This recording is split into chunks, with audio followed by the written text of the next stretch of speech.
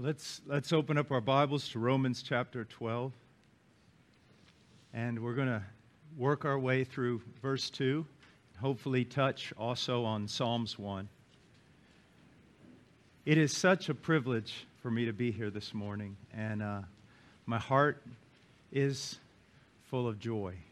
I'm struggling a little bit with my breathing, but my heart is full of joy. Truly, truly. What a happy day. Now,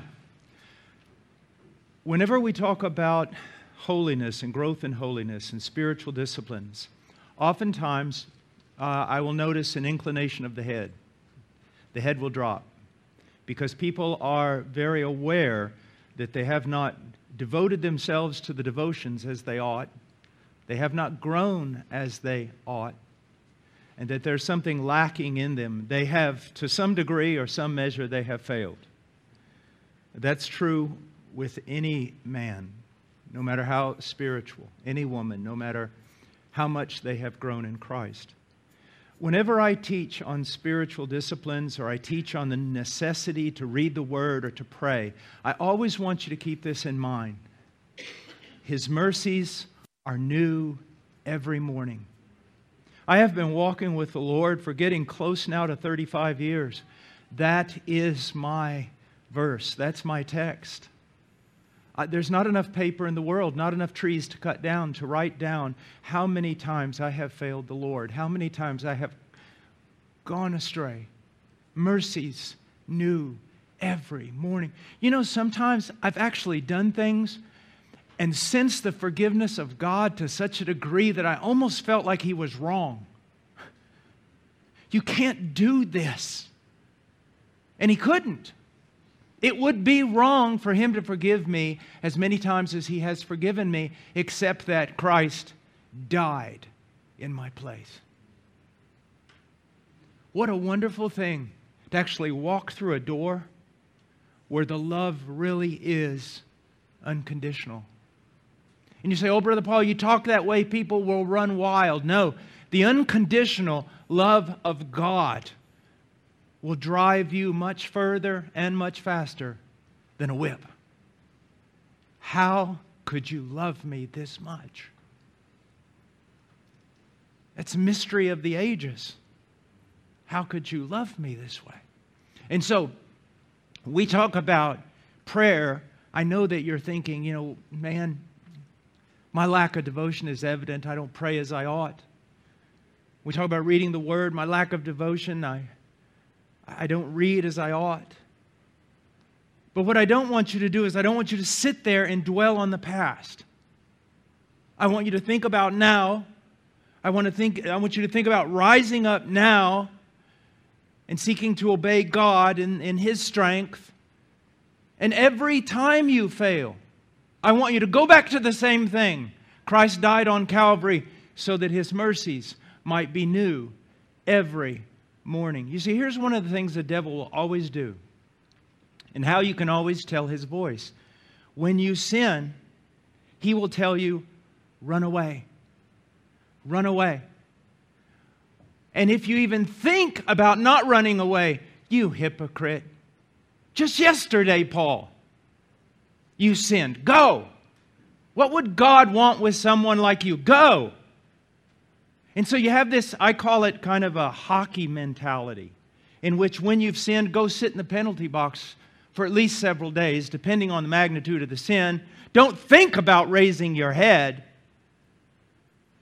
And then after a while, you've done a certain degree of, mourning.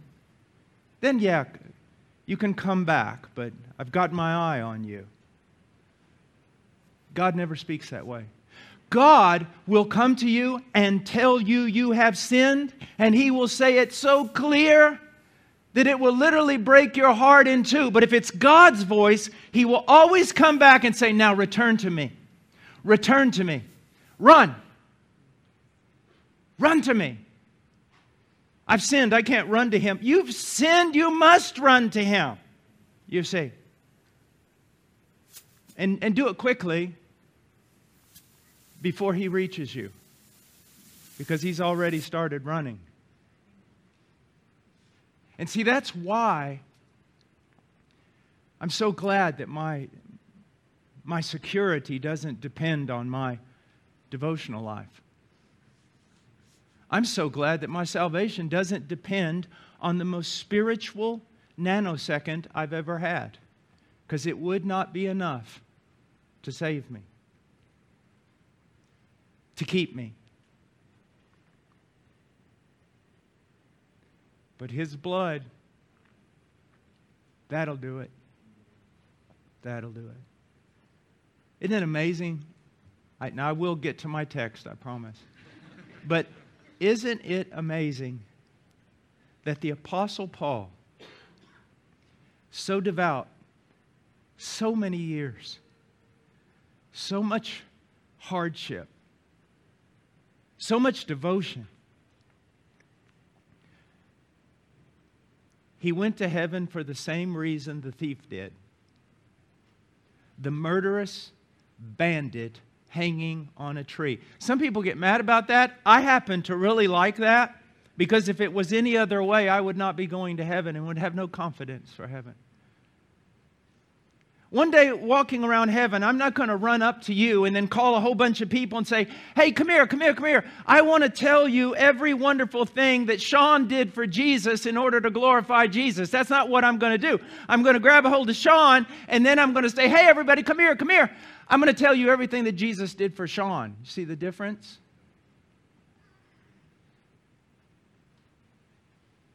I need no other argument. I'll never finish it. I need no other plea. It is enough that Jesus died, and that He died for me.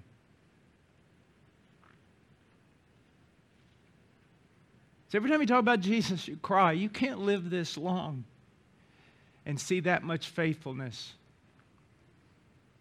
that much mercy, that much unconditional love without it breaking your heart every time you open your mouth. Well, let's get to our text. Romans 12, verse 1. Therefore, I urge you, brethren, by the mercies of God, to present your bodies a living and holy sacrifice, acceptable to God, which is your spiritual service of worship. And do not be conformed to this world, but be transformed by the renewing of your mind, so that you may prove what the will of God is, that which is good and acceptable and perfect. Now, just by way of review, he's urging them to do the greatest thing a person can do, to give the greatest sacrifice possible, to offer their lives, that one life you have, unto God. Lock, stock, and barrel. Every bit of it to God. That's what he's urging you to do. But then he gives you a great motivation, the mercies of God. And that's what I've been talking about. So actually, I have been preaching my text. The mercies of God are the thing that motivates us. And those mercies are most revealed in the cross of Calvary. And then as we go on through our life and through our failure and through our weakness, we see that power that was demonstrated on the cross magnified over and over and over again. We're to give our lives because of Him, because of His goodness, because of His kindness. We're to present our bodies a living and holy sacrifice. A sacrifice that's acceptable to God. And that's the most spiritual thing we can do. Here in the New American Standard, it says your spiritual service of worship. The word can also be translated reasonable service of worship. As I get to this text, knowing that this world today is filled with so many men who call for absolute devotion and so many cults, I want you to know it is never reasonable to give your life to a man. To give yourself lock, stock, and barrel to even a people or a thing that calls itself a church. But it is always reasonable to give yourself to Christ, to offer yourself to God. Now, I want to look at the larger picture of this text. In verse 1, he's calling us to offer our lives as a living sacrifice. And he tells us that sacrifice ought to be holy and alive. But then in verse 2, he tells us how we can prepare that sacrifice, how we can grow in transforming grace, that we might be acceptable to God, that we might be pleasing to God. And then, after becoming conformed to the image of Christ, dealing with that matter, he goes on, how do we serve Him? And if you notice, he begins to talk about the church. We serve Him in the context of the people of God. Now, most of you know how strongly I feel about family and how we ought to do what the Bible commands with regard to the family. But I want to preach against, just for a moment, this idea that you've done everything you should do as a Christian just because you homeschool and do a good job in your family, because that's not true. You are called to do a good job in your family. You're called to obey every command God gives you with regard to the family, but your ministry does not stop there. If it does, there's something truncated, something wrong. Because he goes immediately now to your service among the people of God, identifying your spiritual gift, growing in your spiritual gift, and ministering according to that spiritual gift within the body of Christ. And he's not talking about some invisible universal body without a name. He's talking about a local congregation, a local church, where the rubber hits the road with regard to your service, and you're demonstrating that you really are doing something. It's so easy to love the big picture. It's so difficult to serve individuals, you see. Very important. Now, let's go on and look at the text. How do we prepare this sacrifice? How can we be a pleasing sacrifice to God? Verse 2, do not be conformed to this world. So starting out, you need to realize something. Before we get to the do's, we have to look at the don'ts. It doesn't matter how many times I take a bath every day if I keep going back to the same waller, if I keep going back to the same mud hole right after my bath. You need to know something. There are places you do not belong. There are things you should not do or participate in. There are things that you should not even listen to. There are things that should not be mentioned among you. You must understand this. There must be a degree of separation. Why? Well, first of all, look. The devil is like a roaring lion seeking whom he may devour. So I'm not afraid of the devil. You know nothing. You know nothing. You've never seen him. You know nothing. That mouth of his is a pit full of rotting flesh and dead men's bones. If you had half the spiritual sense you ought to have, you would be terrified to move in his realm. I have seen him take down stronger men and women than those upon whom I'm looking at this moment. There are certain things you should fear. You should be afraid. And then there's not only that, there's the influence of the world.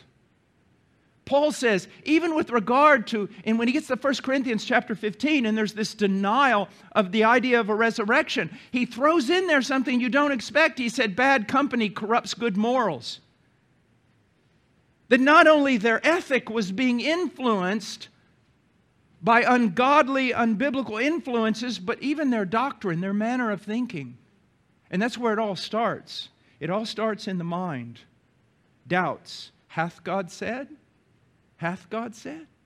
Are you sure about that? And then there's the distrust we should have for ourselves. I heard a father one time, it was amazing. His young boy was 15 or 16 years old and wanted to go out and do something, go out to somewhere with this young lady. And he said, no, I don't believe you have.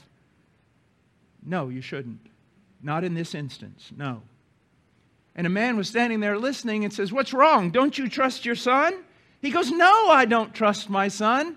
I don't trust his dad." You're all too trusting in yourself. It'd only take a few failures, hopefully, to turn your thinking on. I do not trust myself. I know something of my weakness. And even if I haven't experienced it all, I've read the Scriptures, and the Scriptures tell me of my weakness. There are things I will not do, places I will not go, and people I will not be with. I must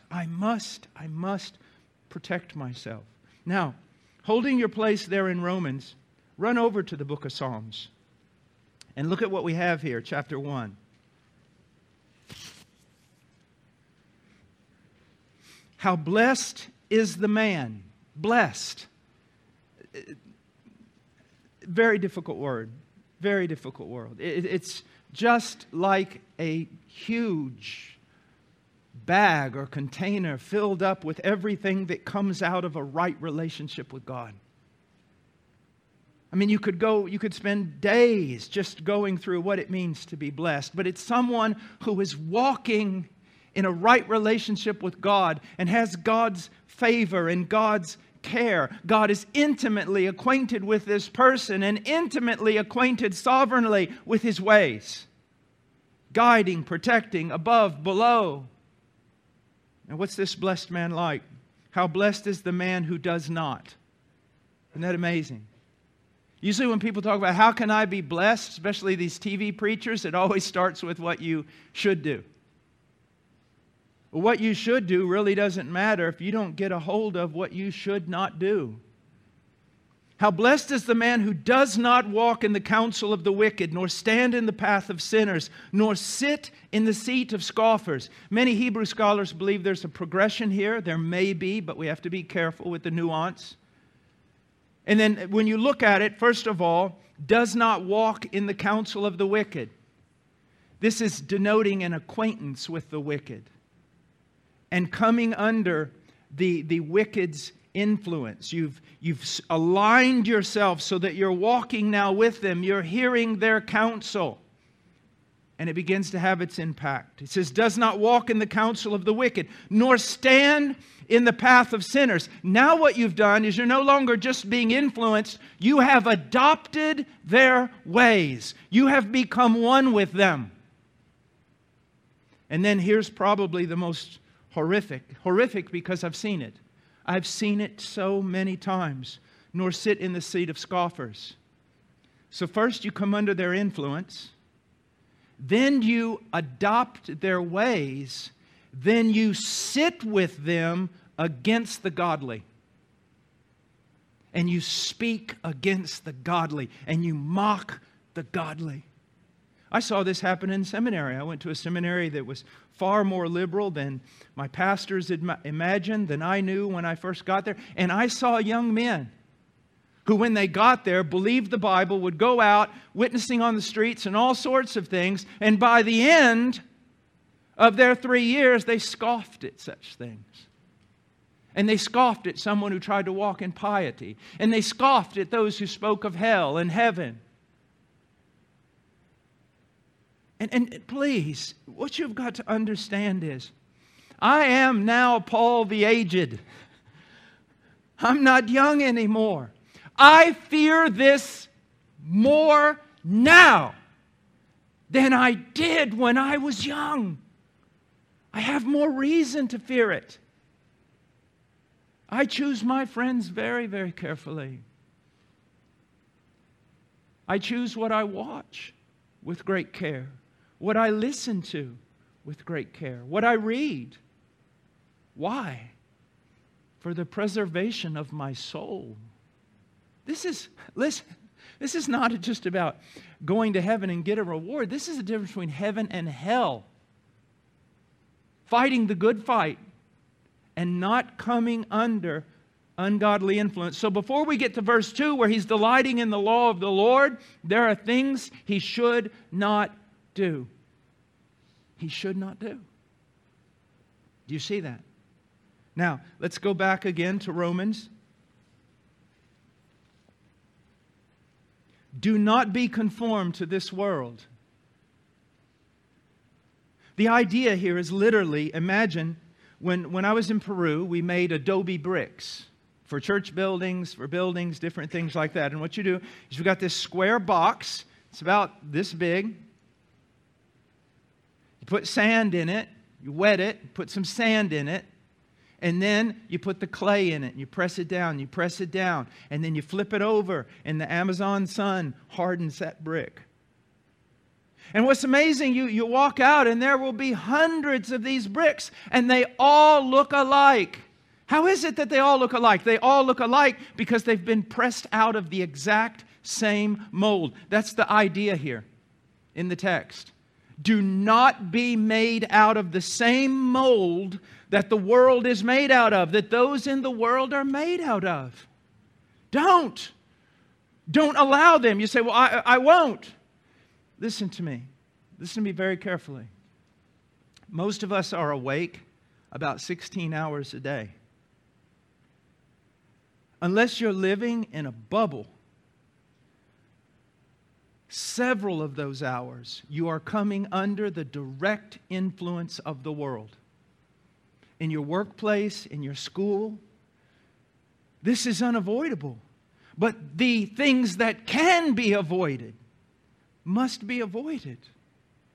They must. They must. You are moldable.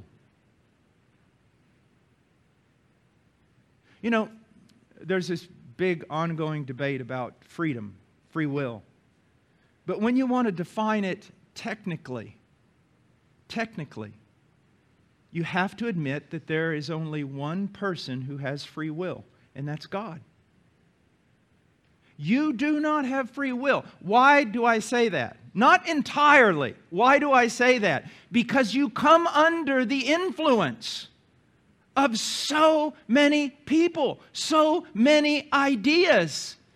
The context around you is constantly pressing in on you and influencing you, so that your ideas and your decisions are not wholly yours, but the influence of those around you. Only God is above that. He's the primal cause. He's the beginning. He's the first and the last. Nothing influences Him. He's free from that, but you're not. Neither am I. That is why I must be very careful with my companions. One of the things that I always try to search out is if there's another preacher out there, another man out there that I know, when I leave him, do I always walk away wanting to be more like Christ? Do I walk away wanting to be a better man? You see? You need that. You need to become that for other people also. So he says, do not be conformed to this world. Don't do it. Because you will find yourself sooner or later sitting in the same seat as those in the world, those who are condemned, and mocking the people who are truly seeking to follow Christ. And he says, do not be conformed to this world, but be transformed. It is from this Greek word that we get the word metamorphosis. It is this same word that is used of Jesus Christ on the Mount of Transfiguration when He was transformed before the people. There is a real transformation that does occur in the life of a believer by the regenerating power of the Holy Spirit. But then I want you to see this. With regard to our justification, we have no participation. God did that. In our sanctification, God is also working for our sanctification to make us like Christ. But we do participate in that.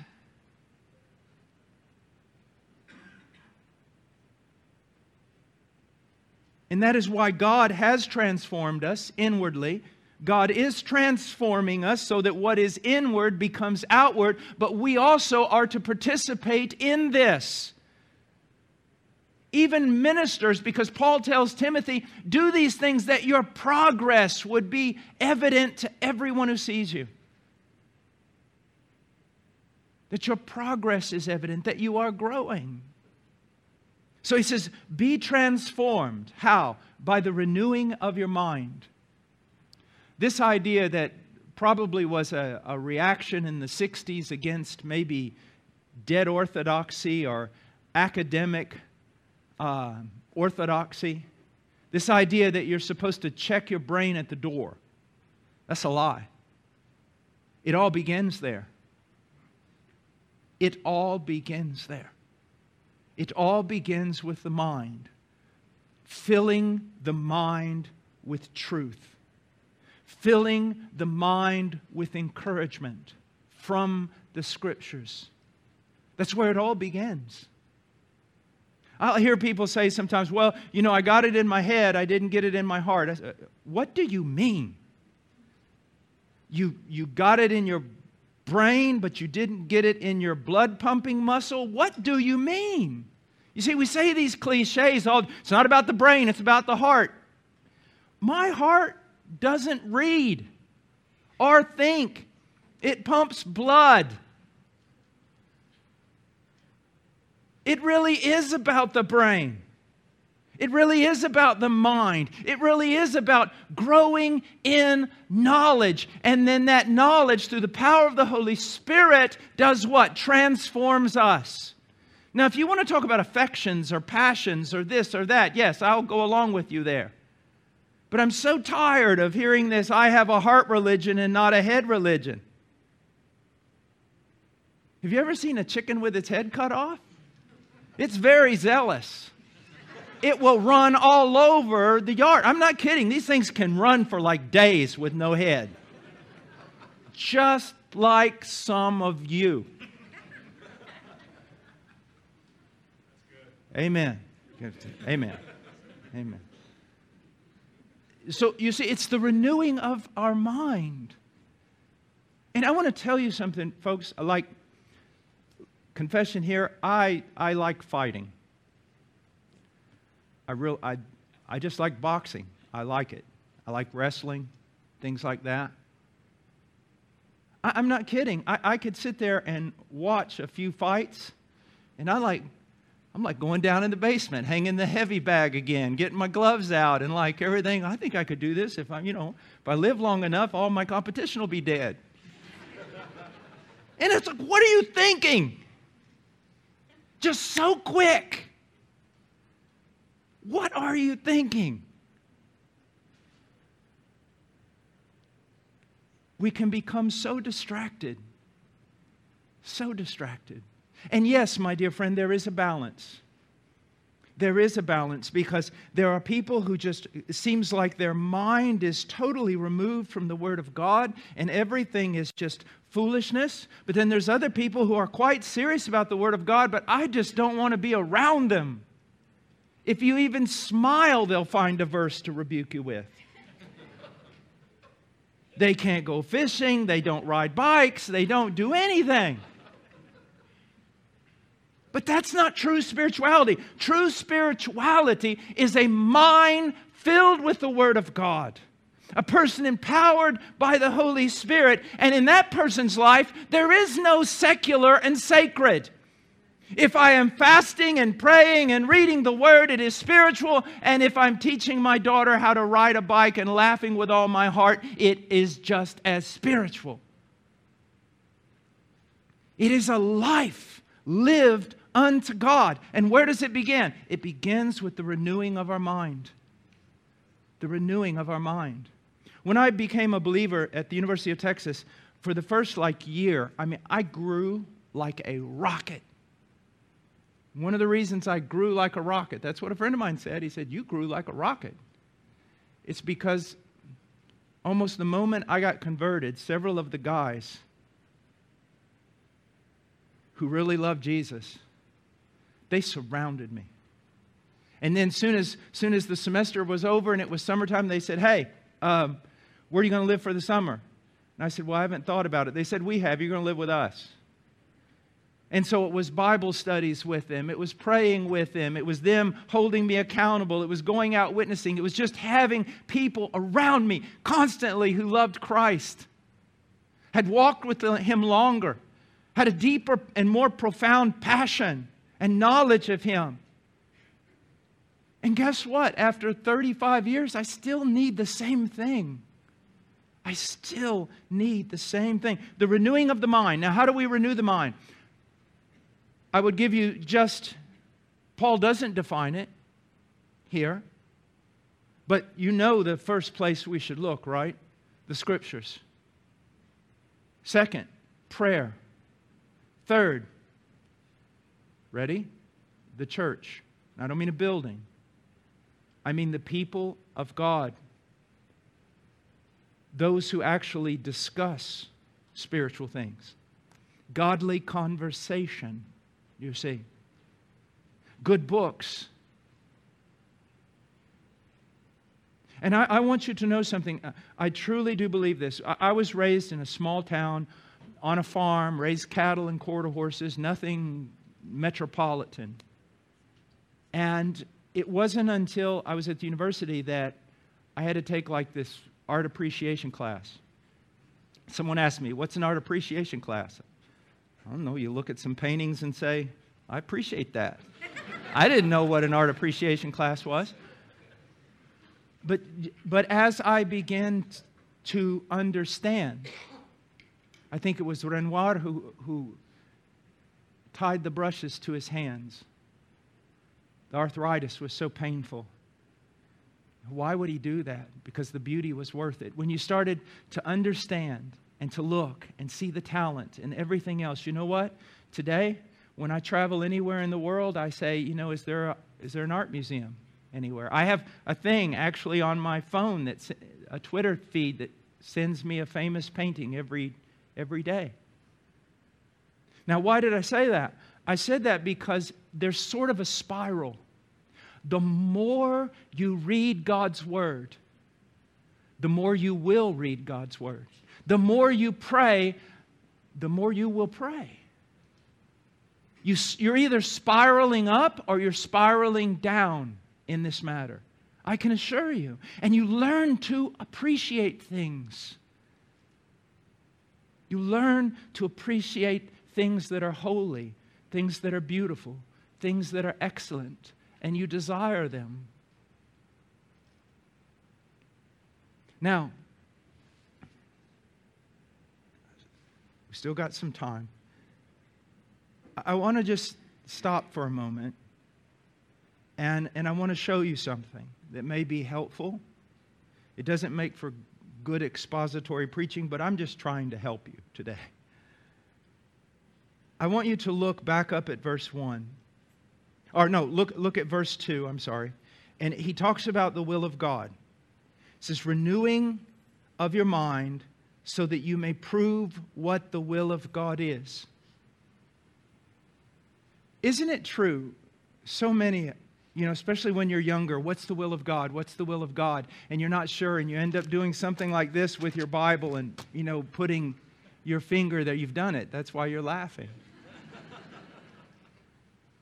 So basically, people aren't really each day so much thinking about the will of God, but when they get to a certain situation where they really need an answer, that's when they start treating this book almost as though it was magical. Put your finger there. Or looking for counsel. And there's nothing wrong with that as long as it's wise counsel. But here's what I want you to see. In our text, if you are constantly renewing your mind in the Word of God, if you're reading the Word of God from cover to cover, from Genesis to Revelation, what's happening? This renewal of the mind is like you are cultivating the mind of Christ. You are cultivating the mind of God. You are beginning to understand more and more, generally, and then more and more specific, the way, who God is, what God desires. So that if you're a person who is constantly renewing their mind in the Word of God, you are going to know God's will in so many areas that at this moment it's kind of blurry for you. I'll give you an example. I remember one of the first times I taught at a Bible school, a young man walked up to me and he says, I have a question, Brother Paul, and I'm just confused. I don't know what God's will is. And I said, okay, what is it? He goes, well, the church has called me to be a pastor. Really? Well, that could be wonderful. I said, how long have you been a Christian? About 14 months. And what did the professors you talked to here tell you? Well, they told me they think I ought to take the church. I said, go back to every one of those professors and tell them that I said, use my name, give them my phone number, that they need to leave this school and not give anybody counsel until they actually read the Bible. He said, how can you say that? How can you say that you know it's not God's will for me to be the pastor of this church? It says, because in 1 Timothy chapter 3, it says, not a new convert. You are a new convert. And let's go down through the rest of these qualifications. Do you have these qualifications? You only have one. You aspire to be an overseer. That's good. You lack all the other qualifications. So I can tell you, with the authority of God's Word, no, you should not be a pastor at this moment. And I can also tell those professors they are terribly wrong. Do you see? I didn't need something coming down from heaven, because I already have a sure word that has come down from heaven. What should I do in the ministry? Well, actually, He gives you a whole bunch of commands. If you just follow those, you won't have time to be thinking about the other stuff. Do you see? The more we renew our mind in the Word of God, the more we will simply understand, find ourselves doing the will of God. Now, I want you to look at something about the will of God that is very important here. He says, renewing of your mind so that you may prove what the will of God is. And then he goes on to describe the will of God. That which is good and acceptable and perfect. Okay? Now, good here. What's it? The word can be, of course, can be translated good. It also carries with it the idea of something that is healthy. Something that it could be fruitful. Something that benefits, that has integrity, that instills health and strength and vitality. Okay? So, if we're wondering, is this thing the will of God? Should I do it? Ask yourself the first question. Is it good? Will it contribute to my spiritual health? Will it contribute to spiritual vitality? Will it make me more like Christ? Will it give me strength? If not, probably don't need to do it. Next thing, is it acceptable? And you surely learned this week, we shouldn't ask ourselves, is it acceptable to our culture? Because it's acceptable to our culture to kill babies. I mean, if there's one thing we know, don't worry about what's acceptable to this twisted, dark culture. Your question is it acceptable to God? Because if it's not acceptable to God, we don't need to be doing it. And then, is it perfect? You say, well, there's not a lot of perfect in this world, Brother Paul. The idea here is complete. Let me give you an example. One time I actually saw almost a revival break out in Eastern Europe with about 70 pastors. They were just on their face, crying out to God, broken over their sin, because I had shown them in the Scriptures that it is not biblical to offer up your wife and your children as a sacrifice to your ministry. That they had always been told that. You know, that's the mark of a man of God. He neglects his wife. He neglects his children. He's always out there doing the work of an evangelist and pastoring and everything. And I showed them painstakingly in Scripture. And God really moved and broke their hearts. But here's one of the things that really got them. I said, the will of God is perfect. And I said, I have already shown you now that the will of God is for you to minister.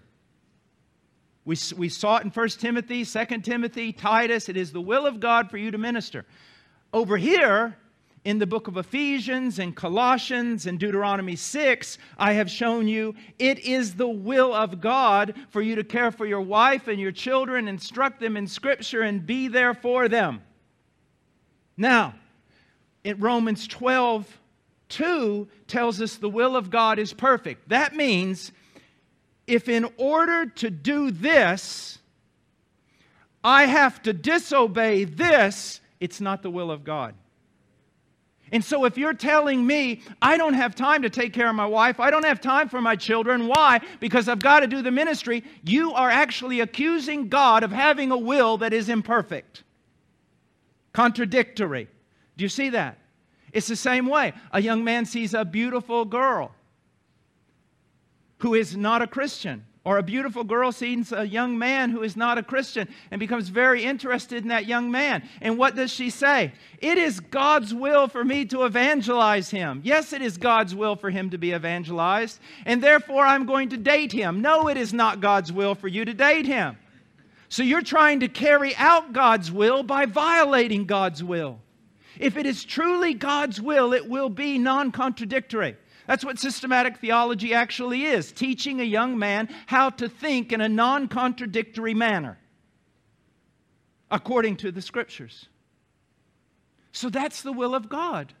Does it prosper you spiritually? Is it acceptable to God as He has revealed it in His Scriptures?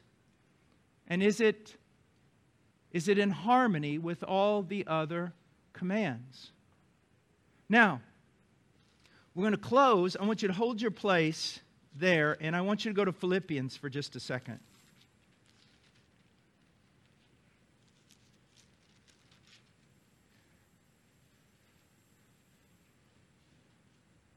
Chapter 4, verse 8. Finally, brethren, whatever is true, whatever is honorable, whatever is right, whatever is pure, whatever is lovely, whatever is of good repute, if there is any excellence, if anything worthy of praise, dwell on these things. Now,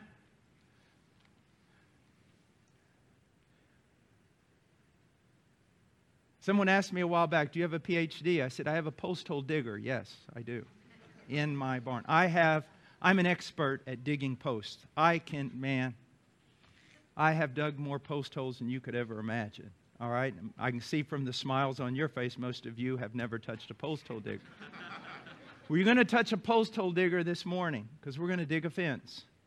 We're going to dig a circular fence, a corral, and you're going to dig it around you. Now, from Romans 12, the first post we're going to put in is it's got to be good. The next one, it's got to be acceptable. The next one, perfect. Doesn't contradict God's will in any shape, form, or fashion. Then we're going to go over to Philippians. It is true. Do you realize, I was walking through Walmart the other day and realized that if they left in this store only the food that's good for you, there'd only be like 10% of the food left. If you did that with news today, with what's being taught in ethics in schools and everything else, I would say we'd be down somewhere around 2%. But we're going to dig a post hole and we're going to stick a post in it called truth. And then whatever's honorable will be the next post. And then whatever is right according to the way God sees it's right. It means it's conformed to God's standard. Whatever is pure, whatever is lovely. Do you know an immoral culture will always, in an immoral culture, it will always take a knife and stick it right through the heart of beauty. There's nothing lovely left. It's just grotesque and dark and gothic. But we're going to stick a post called lovely. Whatever is of good report, whatever is excellent, whatever is worthy of praise. We're going to stick all those posts around us and we're going to say, I have just made a big step in discerning what God's will is for my life. Do you see that? If it's not good, I don't need to be around it. If it's not acceptable to Him, I don't need to be around it. And it doesn't need to come around me. That's why I built the fence. If it contradicts God's law in any place, I don't need to be around it. But now, is it true? If it's not true, I don't need to hear it. If it's not honorable, not just neutral, but actually honorable, right, pure. Oh, my dear friend, I'd love to write a book on the beauty of purity, the attractiveness of purity. You say, well, I've blown that. No, you haven't. Not while Christ is still seated on the throne, and not while the blood still has its power. Remember what I said? New every morning, new every morning, new every morning. Whatever's pure, whatever's lovely, lovely.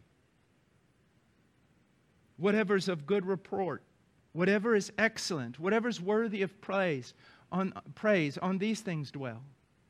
Now look what you've got. That fence we've built around us, that's going to filter out a lot of things that are going to keep you from growing. It's going to filter out a lot of things that are going to hurt you. That are going to hurt you.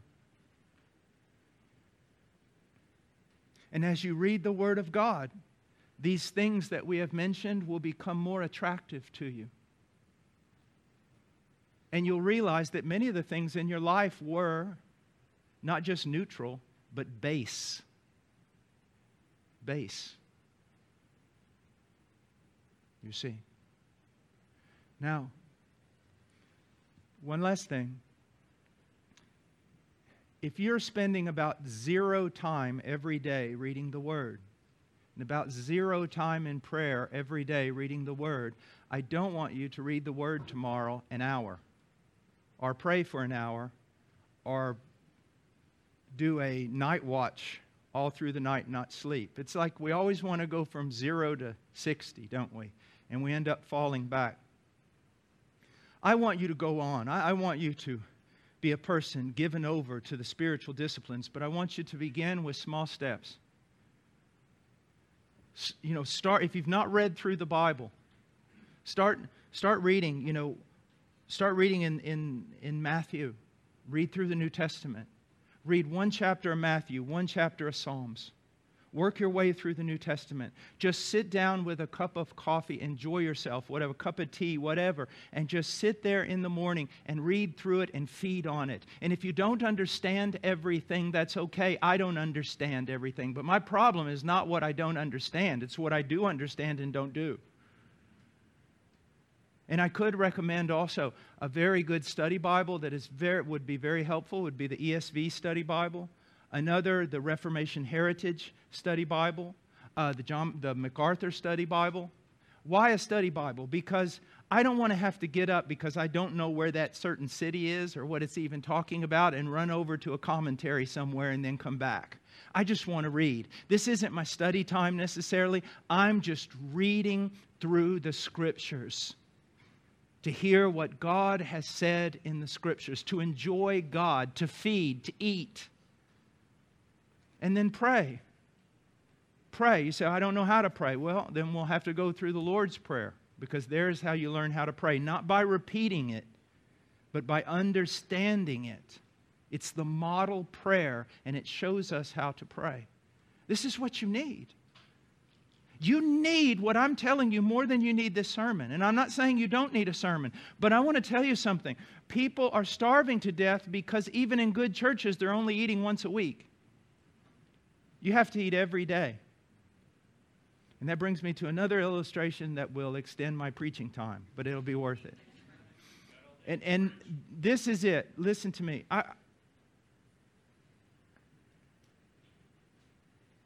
Sometimes you can look around and you see things that are physical realities, and you wonder, why did God do it that way? And almost every time I've sat down and thought about it, there's a spiritual application. I mean, to everything. And if I don't see it, usually I'll come across it someday in reading the Puritans or something. But here's something.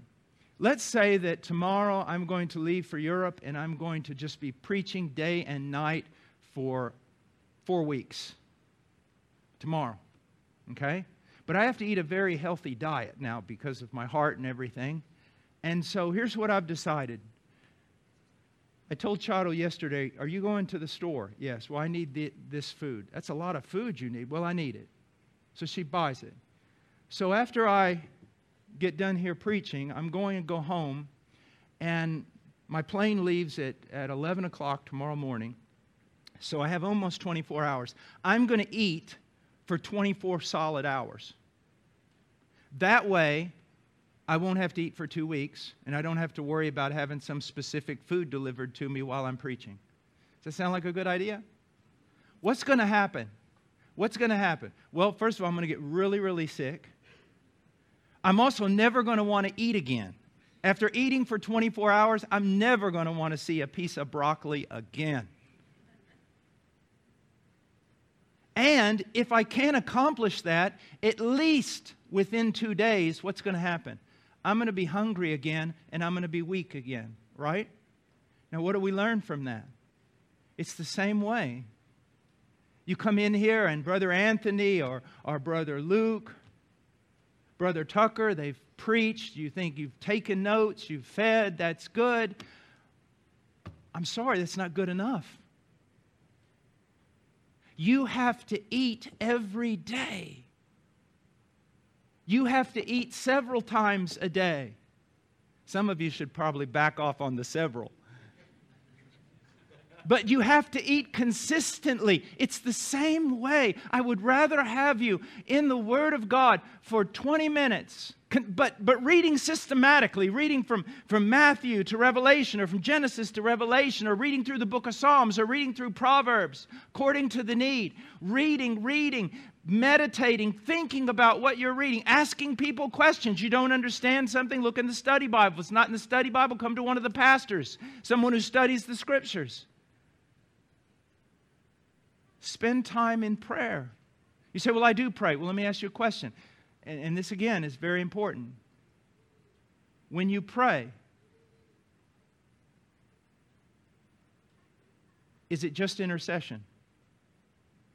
And I got several sermons on that, because this is important. Intercession is only one thing: hard work. If my prayer life was just intercession, I wouldn't last very long. See, that's where most people get it wrong. You get it so terribly wrong. You get down on your knees and it's interceding. It's interceding either for yourself, or it's interceding for your family, or it's interceding for Malaysia, or it's interceding for what's going on in our country. Intercession. Intercession is nothing but hard work, and it is not fun. It is a fight. It is a battle. It is hard. It is sweat, blood, and tears. It is grabbing a hold of the horns of the altar. I will not let you go. This must be changed.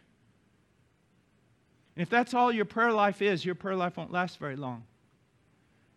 Prayer is primarily, first of all, communion with God, delighting in God, talking to God. That's why my favorite, if it's not intercession, my favorite way of praying is seated at a table, or my best favorite way, just walking and talking to God, enjoying God. I mean, just God, I am so tired. Or God, I'm scared. Or God, that's the funniest looking animal I've ever seen. Why did you make an animal like that? It is literally enjoying God. It is loving God. It is being loved by God. It's talking to God. It's walking with God. It's communion. And out of that, out of reading the Word to feed, and out of praying for communion and fellowship and intimacy, comes forth the ministry of studying to preach. The ministry of what? Intercession. The ministry of counsel and of care and of evangelism. It flows out of that. Please learn that. You will be, and I use this word specifically, you will be a happy believer. A happy believer. I'm not afraid of that word. It's what you need. Just enjoy Him. Enjoy Him. And remember, no secular, no sacred. All sacred. All sacred. All sacred. Because He happens to be omnipresent. And He delights. He delights in seeing whatever conformity there is in us. He delights in the work of His Son. It's lovely. It's lovely. It's just so lovely. Let's pray. Father, thank You for Your word. Thank You for Your many kindnesses. Thank You, Lord, that You save and keep saved, that You come after and You bring back, and You're everything that we need a God to be. And if You were any less a God than what You are, we would have no hope.